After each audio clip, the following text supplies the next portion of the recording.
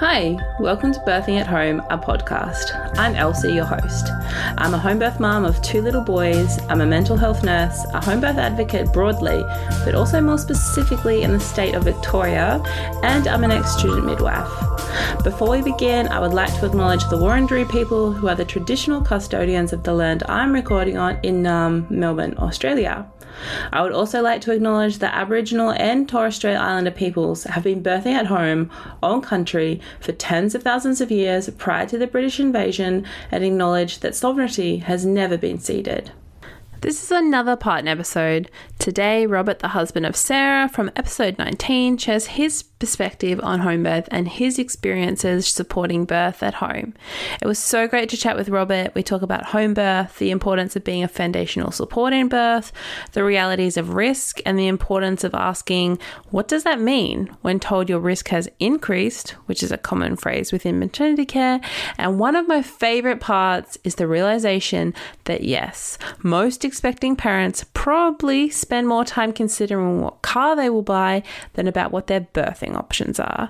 It's a thought-provoking episode and I know you'll enjoy it. Please do share this episode to get the word out there that these special episodes exist, and enjoy. Welcome, Robert, to Birthing at Home, a podcast. Hi, thanks for having me. Thank you for being here in your car studio. I was just telling Robert for the listeners that this isn't the first time that I've had someone record in their car. So thank you so much for being on the podcast with me today. Do you want to give a bit of background about like who you are, where you're from? Obviously you're Sarah's husband, so that's awesome, but a bit more background information about who you are. Hi, so I am a teacher. I have a bit of background in mental health and psychology, but I'm a dad of 2 now, and I live up in the Hunter Valley in New South Wales. And we moved out of Sydney, got the hell out of Sydney at the start of 2023, about a month into a pregnancy. So yeah, big changes last year. So it was a lot of fun. Yeah, amazing. So you have Addison, who's like 6. Addison is now 6, yes. Yep. And you have Quinton, who... Almost 5 months. Almost 5 months, yeah. Baby. Baby. Yeah, amazing. And so for listeners that might have listened to Sarah's episode, you would know that, well, I mean, hearing just that there's quite a big gap in Addison and Quinton. And I guess, also quite a difference in, birth stories as well. So I guess to start off with, Robert, like before Addison, so going back, 7 or so years, did you have like any ideas about pregnancy or birth or, No, not really. It's not something you really gave too much thought into before starting that journey. And one of the things quickly we found out is that the wording in health insurance premiums can be a bit confusing. And when you think you're covered for one thing and you're not, and it comes out of a separate bucket, that sort of set the tone for the first pregnancy. I think we thought one thing and then there was something else. And it was a difficult pregnancy and a difficult birth. Not as bad as some, better than others.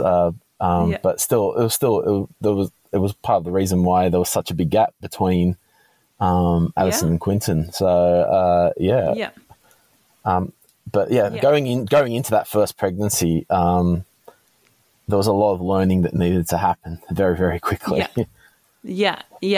And for the listeners that haven't heard or listened to Sarah's story of the birth of Quinton, do you want to give a very brief summary of, like, from your perspective, the birth experience of Addison, or like the birth of Addison?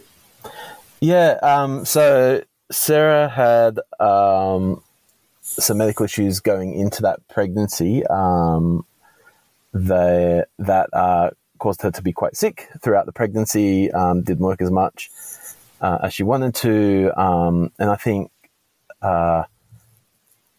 really hit our confidence going into that, to the end of that pregnancy. One of the shining points out of that pregnancy was the continuity of care. We sort of fell into a midwifery program where we got a trainee midwife, and she saw us at every appointment and knew us, and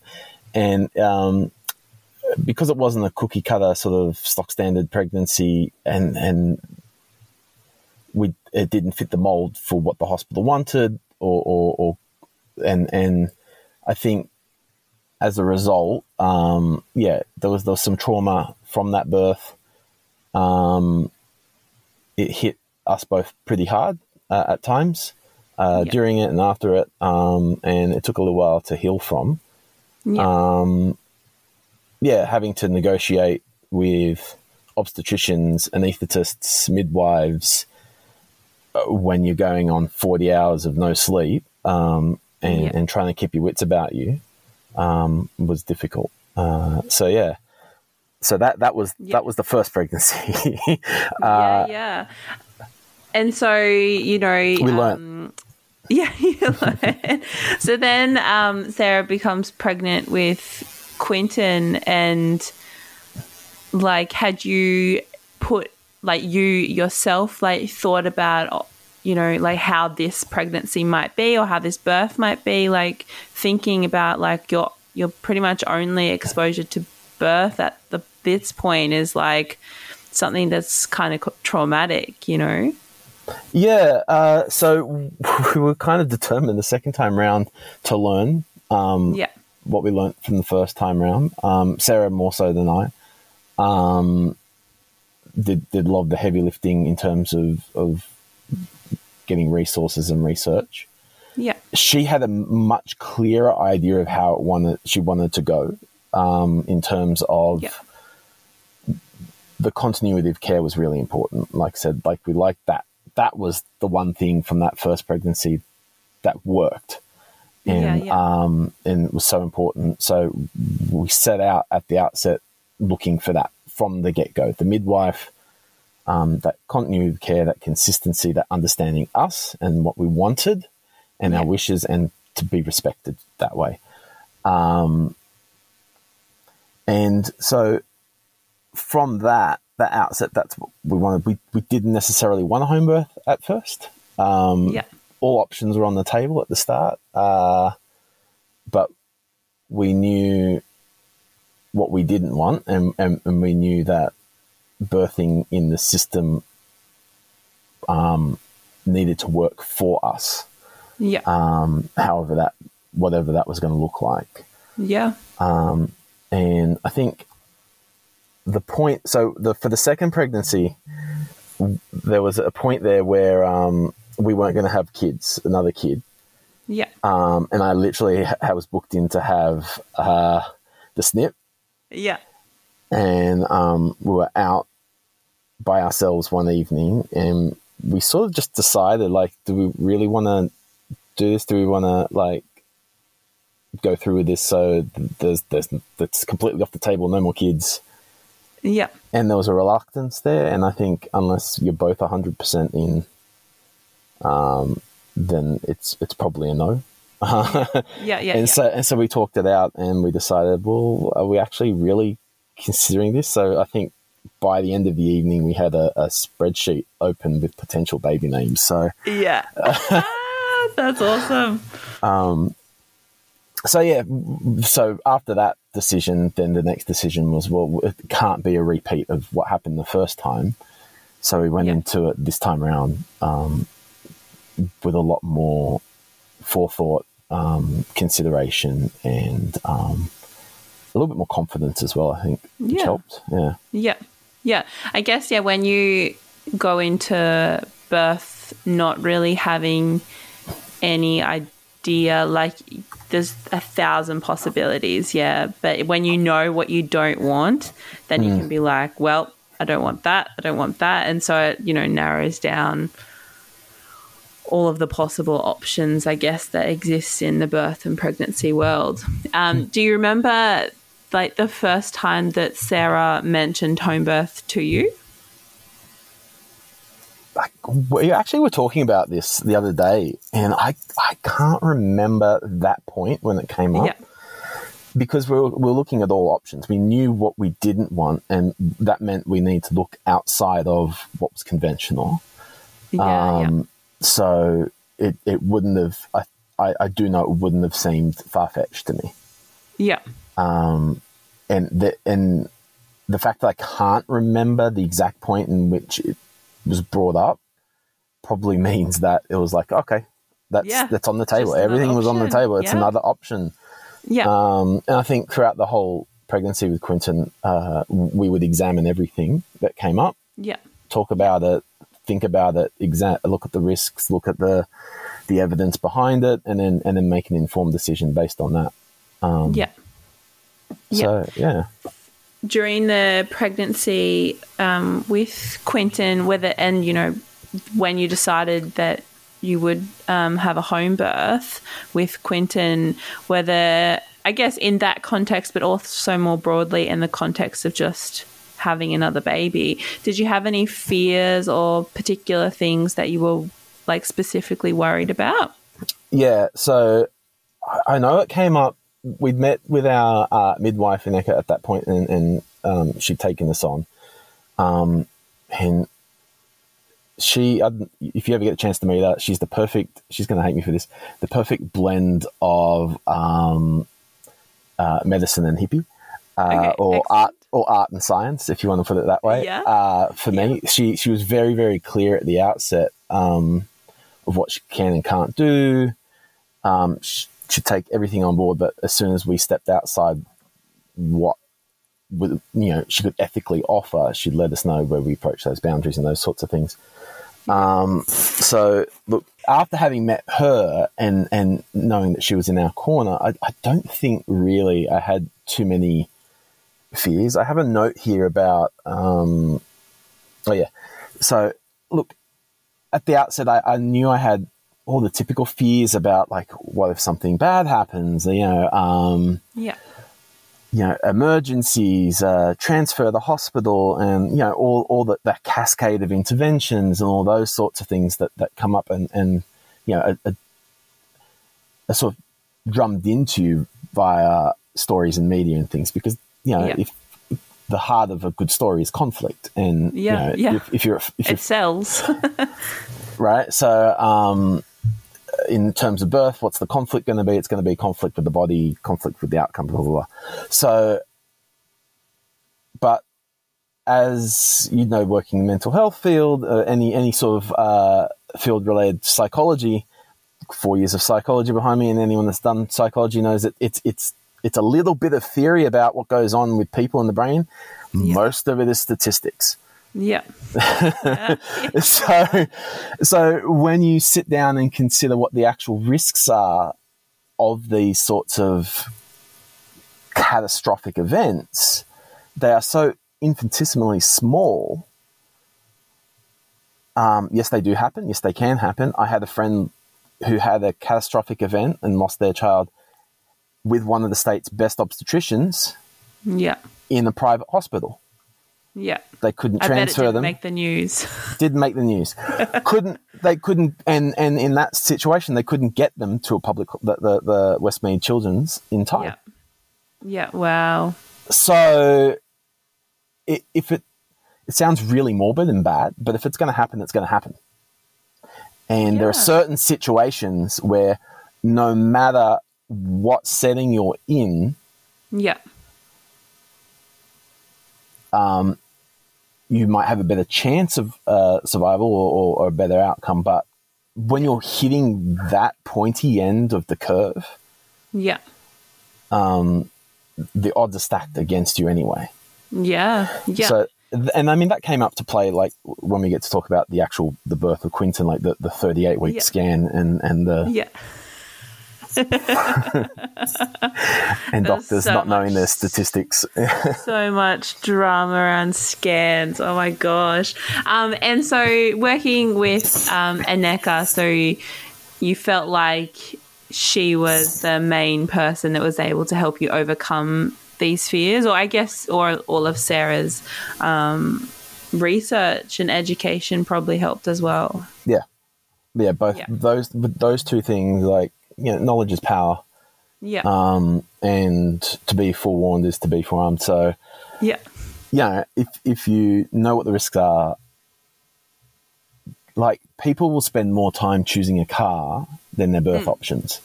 Oh my gosh, that's so true. They'll spend more time learning about the intricacies of a new vehicle than the options for a birth. Oh my gosh, and all the safety features of the car, but you never consider, oh my God, I'd never thought about it like that. Whoa. So if you're a partner and you're listening and you're like, you will spend more time considering what your next vehicle choice is than the birth of your child, usually. Yeah, that's wild. Oh my God. I guess I'm going to use that for everyone that ever questions home births. Like, how long did it take to decide on what car you bought? I know when I got my car, it took me weeks to figure out which car, what price, where you could get it from. Test drive it. How does it feel? Yeah. On paper, this car's better. But this one feels more right. And you can return the car at the end of the day, but you can't return a birth experience. Nope. Oh my gosh. And so talking about all of this ultrasound drama, do you want to give a little overview of your understanding of what happened there? So, Sarah was a little bit worried. Worried is the wrong word. Concerned, because she hadn't really felt Quinton move as much. Yeah. There was a change in frequency and amount of movement, and the kid's legs never stop now. I can only imagine what it was like in utero as well. And so we felt him kick really early, and if you meet him, you wouldn't be surprised. Yeah. This little jalapeno baby just kicks around the whole time. And so, when there was that decrease in movement, a little bit concerned. So, Aneka's like, well, what are your concerns? Would it make you feel better if you went for a scan? And we were like, let's err on the side of the caution. We're at 38 weeks. Let's make sure everything's all good. Yeah. And so Sarah's like, well, I can go in and have a full scan or just a little scan, because at 38 weeks, you can't really get the whole package in. It's really hard to get a full picture of the baby, as you'll know. Yeah. And they're notoriously inaccurate with certain measurements and things like that. So I went, look, and I kick myself for it now. But I'm like, I'll err on the side of the caution here. Let's just go for the whole hog. We're paying for it. Why not? So, so that turned out to be a bit of a mistake. So we get this. I was on the road that day. I distinctly remember I was heading back into Newcastle across the bridge, coming from the north, coming up from Nelson's Bay. Okay. And I got a call from Sarah telling me about this scan. I'm like, oh, how's things? Is the baby, still got a baby? And she's like, yeah, but and then she tells me it's really small, and they couldn't find a kidney and all this stuff. I'm like, but that's weird, because the 20-week morphology, everything was on track, right? Yeah. Okay. So, and then that starts the ball rolling. So now we get flagged in the system. So there's suspected interuterine growth restriction. Yeah. So then hospital policy and procedure and state government policy and procedure starts to kick in. And so we start getting, pressured into, we've got to book you in for an induction. Like, the baby's not thriving, the baby could die, blah, blah, blah, blah. Yeah. So we go, look, we'll get a confirmation scan first, please. Yeah. Yeah, just hold up. Hold up. Yeah. So we get the second scan, and it's the other end of the curve. So we've got a big baby now, not a small baby. Yeah. Still problem with the kidney. Still not sure. Couldn't really see that, but it's on a particular side where it was really difficult to see, even when they're out anyway. So then we get sent along for a third one eventually. After we kick up a bit of a stink, because we've got two conflicting results. What do you do? So you go for a third. And it fell sort of in between. So 3 completely different results. 2 from the same sonographer. So one of the things, I remember meeting with an obstetrician at the hospital, our closest hospital that we're booked into, and listening to them, and I was a little concerned, and I was thinking about, okay, so we'll set a time limit. In the back of my mind, I'm thinking, okay, so I don't want to book in for an induction this Friday. That's ridiculous. Yeah. Like, we have incomplete information. Let's see how things go. Give some space and time to think. Yeah. They kept pushing. Yeah, wow. And I was not going to relent, but I was prepared to go home and have a really good long think about it, and if necessary, try and talk Sarah around to it, because until they mucked up their stats. Yeah. And in the interim between the scans, our midwife had sent me a whole bunch of peer-reviewed data, meta-analysis from Cochrane and a few other, and federal government data on risks associated. She wouldn't make, Sarah's like, can you just make the call for us? And she's like, I can't. You have to make the call. Yeah. And Sarah wasn't able to decipher some of the statistics. So, of course, I hope no one from work hears me. Instead of working, I spent 2 days of work time reading peer-reviewed medical journals. Yeah. And spending a bunch of time looking at their methodology and their statistics. And so one of the key things you need to know is, in general population, you have 2.7 deaths per 1,000 perinatal deaths. So anywhere from between 20 weeks and 44 weeks after they're out, right? Yeah. Perinatal is about 2.7, I think, from memory. This is a while ago, so don't quote me on these stats. So, to put it into perspective, out of every 10,000 pregnancies that get to 20 weeks, 27 of those kids will die. Yeah. All right. Add in the risks that we had, the risk factors we had, it bumps it up to 3.2, or 32 kids in 10,000. Yeah. Not a huge increase from where we're sitting. I mean, like you've said before, it's like pretty morbid to be talking about, like. But this is what we're faced with. But that's what they, and that's what they scare you with. They say, oh, like your risk increases, or your risk doubles, or your risk is higher, or whatever. But actually, what does that mean? What does that mean? Yeah. So I think I can't remember. Otherwise, I put in the formal complaint. But one of the OBs, or it was either OB or one of them. There was two lady doctors we were talking to, and I shouldn't say lady doctors. 2 doctors we were talking to, and one of them said, like, you've got 3% chance of death. I'm like, thank you for your time. Yeah, we'll take it under advice. Yeah, and so I knew where she was coming from, but she had no idea of what the stats meant. Yeah.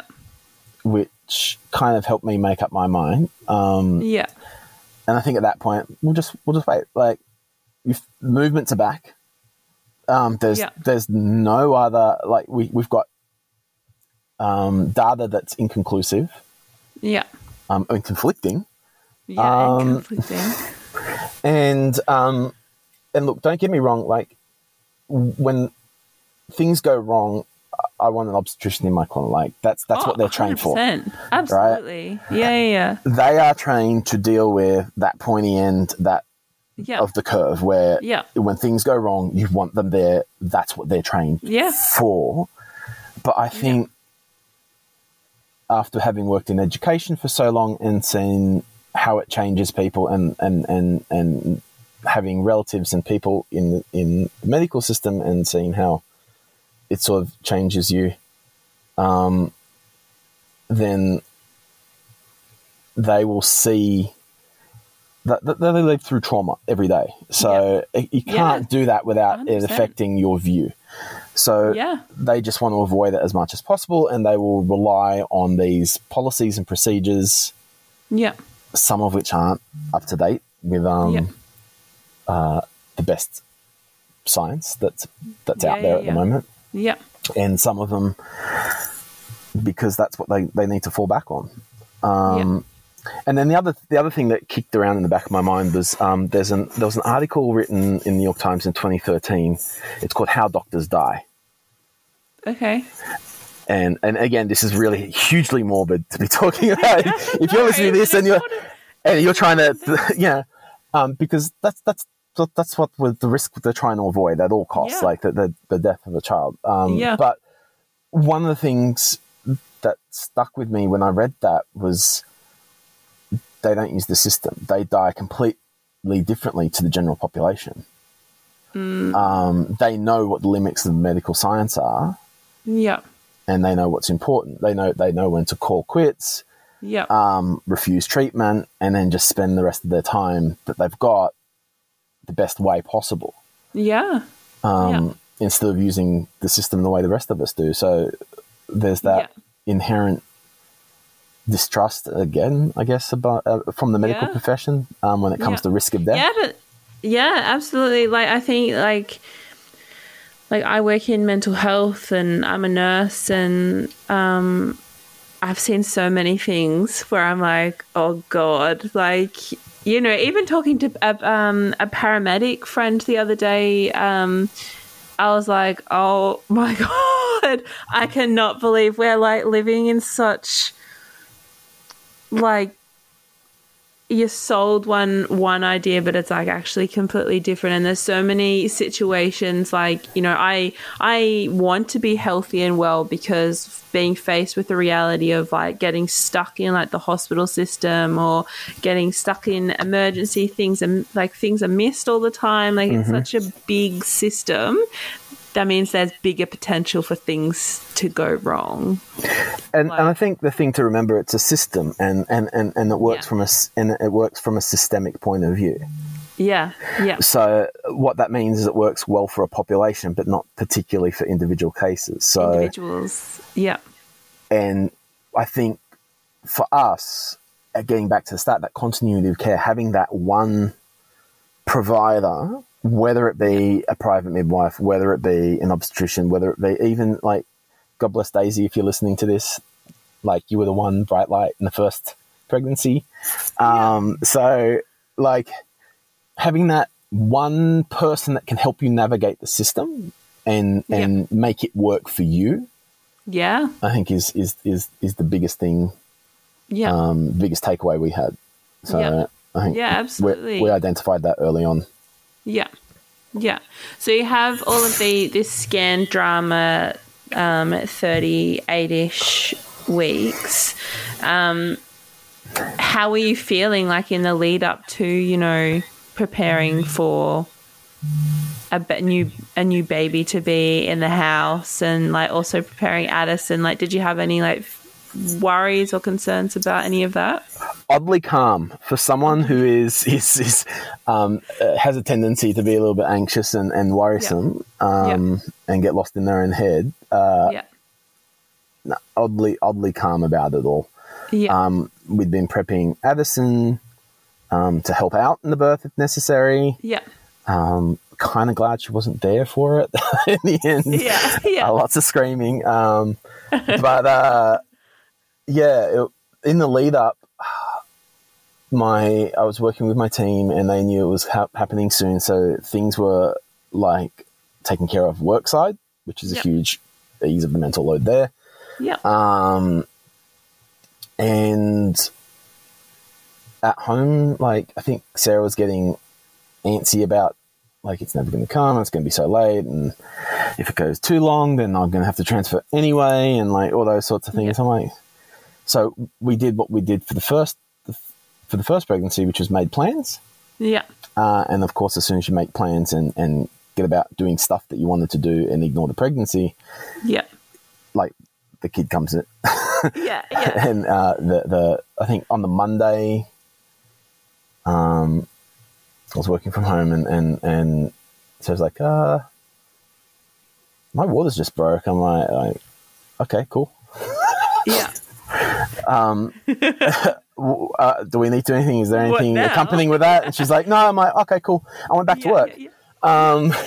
I just let my team know, hey, my water's just broken. They're like, oh my God, do you need to go to the hospital? I'm like, no, there's no contractions. Labor hasn't properly started yet. Like, this could be, I'll work from home for the next 3 days. I'll put in a request for that. But other than that, like, we'll just sit and wait. So nothing happened that first day. The second day, early in the morning, I had a class, and then so I was online with them, and I just finished up like 2 minutes, and I was typing up some notes, and I get a call, and Sarah decided when I was in the class to take herself for a walk. Yeah. And of course, that's when labour started with a vengeance. Yeah. And she tells it better, but she goes, I need you to pick me up. So I run out, I get in the car, and I drive the way we always go for the walk. Every single time we have ever gone for a walk, we went one particular way. Of course, this time, she decides she would go in a different way. Just change it up a little bit. Just change it up. Oh, no. So I'm racing around this day. I go around up the street. She's not here. Maybe she went down that way. So I do a U-E, went back down the other possible way. We went one time. No, not there. And then, so I raced back all the way around the outside and ended up finding her. She went in the complete opposite direction we've always gone. And we're sitting on the side of the road there with a concerned neighbour poking her head out the window. So I got her in, and then active labour started. The midwife, of course, decided to take their kid out that day. Yeah. So she was in Newcastle, 40 minutes away, 40 minutes if there's no traffic. So she was speeding along the motorway after she got the call. Yeah. The second midwife, the backup midwife, was speeding along her way. They got here roughly at the same time. But in that time, Sarah had started labour and was begging me to call her an ambulance and take her to the hospital. Yeah, really? Wow. And I was like, it's too late. Yeah. Like, because we're regional. Yeah. By the time the ambulance gets here and they assess you and they load you up, you're giving birth on the side of the road. Yeah. Do you want to give birth in the ambulance on the side of the road? She's like, no. I'm like, right. So we've got to fill up the pool. And she goes, no.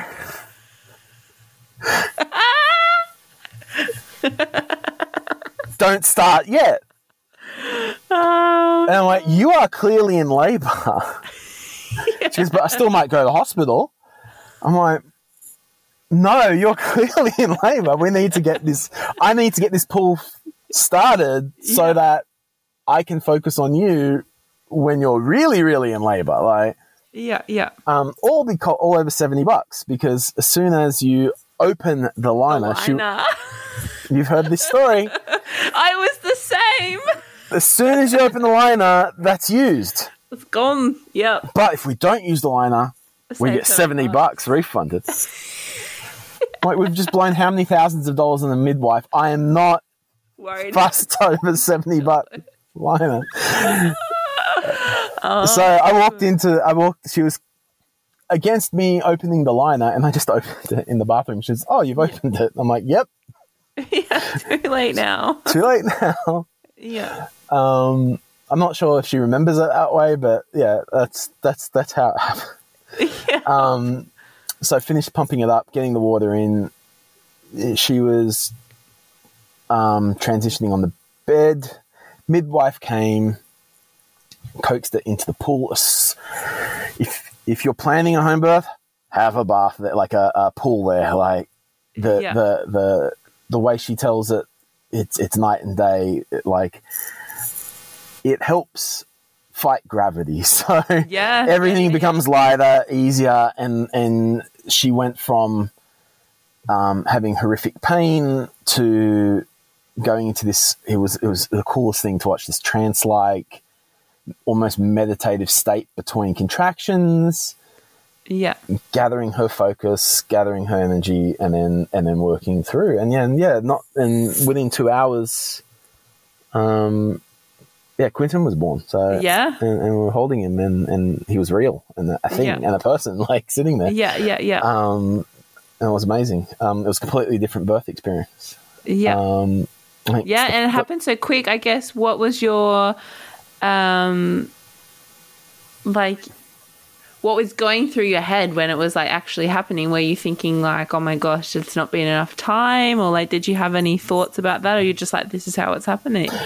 Yeah. So there's a couple of things. So a really good resource that I used in the lead up to birth was, what is it? Hang on.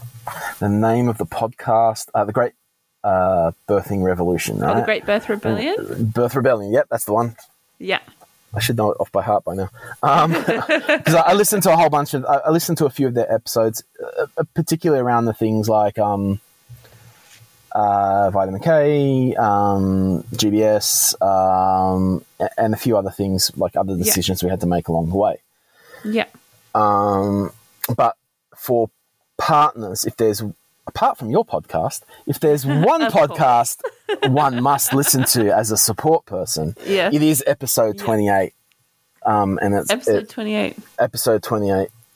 And it's how to be a support for a person in labour. It has lots of practical lots of practical things in there. And one of the things that stuck with me from it was, apart from being a cheerleader, you have to have faith in your partner and that they can do this. Yeah. Even when they don't, you have to provide the faith for them. Yeah. And so that sort of stuck with me. So when she had doubts, I had none. Yeah. And it's teamwork. Yeah. So I, from the outset, I had complete blind faith that's what she wanted, that's what she was going to have. And because so much of birthing is psychological, you can't let that negativity, that doubt work your way in. You've got to be, and again, from a psychological point of view, a lot of people get caught up on plans and hopes and dreams and what they want and aspirations, rather than focusing on what is in front of them at the moment. Yeah. And focusing on the now and being present then and there and now. And one of the things that I've learned, and one of the things I like to do is, and so I'm not so flustered, is focus on what is. Not what you want to be, not what you think can be. What is? What are we faced with now? So the reality of the situation at that time was, yes, you're in labour. Everything was going the way it was supposed to. It hurts. But unlike the first birth, where because she was induced, there was no respite between the contractions. It was wave on wave on wave crashing into her. Yeah. She had no breathing space. So then, of course, that necessitated an epidural. Yep. And then, there was other complications. And the fact that she had it interference led to another interference, which led to another one later. So cascade. It's a cascade. So this time it was like, no, everything is going as should be. Yeah. If you get into that water, I guarantee you, you'll feel a lot better. That's why we got it. That's like, and that's why we got the big one, so I could jump in there with her as well, which I ended up doing in the end. Yeah. But yeah, so for anyone who's a birth partner, that episode 28 for the Great Birth Rebellion. Indeed, yes. Is the one. If you're going to listen to one, listen to that. Yeah, after this amazing. One. After this one. I'll make sure to link that specific episode in the show notes. My episode description. Yeah. Do you have any final words for partners and dads out there that something that you wish you could have heard or anything like that? So another podcast that I like to listen to on the trip to work is How Other Dads Dad. Oh, okay. Is that with Hamish Blake? It's surprisingly down to earth, easy to listen to, very funny. You get lots of perspectives from a whole range of different dads in different circumstances, and they will touch on their birth stories in and out.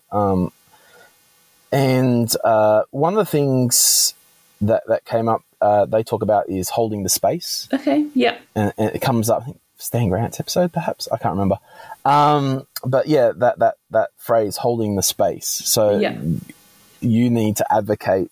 You need to be the cheerleader. You need to be that foundational, solid rock to cling to when, you're getting assailed by pain and doubt and drama and don't be afraid to advocate and say, no, we need some space, we need some time, can everyone leave?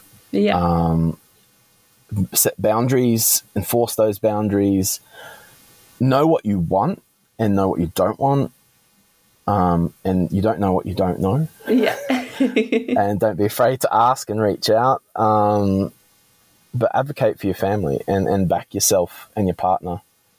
That's the biggest one, I think. Being able to advocate and back yourself and your partner. Because no one else will. They'll do what's convenient for them. Yeah, for the system. So. Absolutely. That's amazing. So many good points. And I feel like I need to write it down about the car. You spend more time thinking about what car you're going to buy. That's so true. Thank you so much, Robert, for your time today.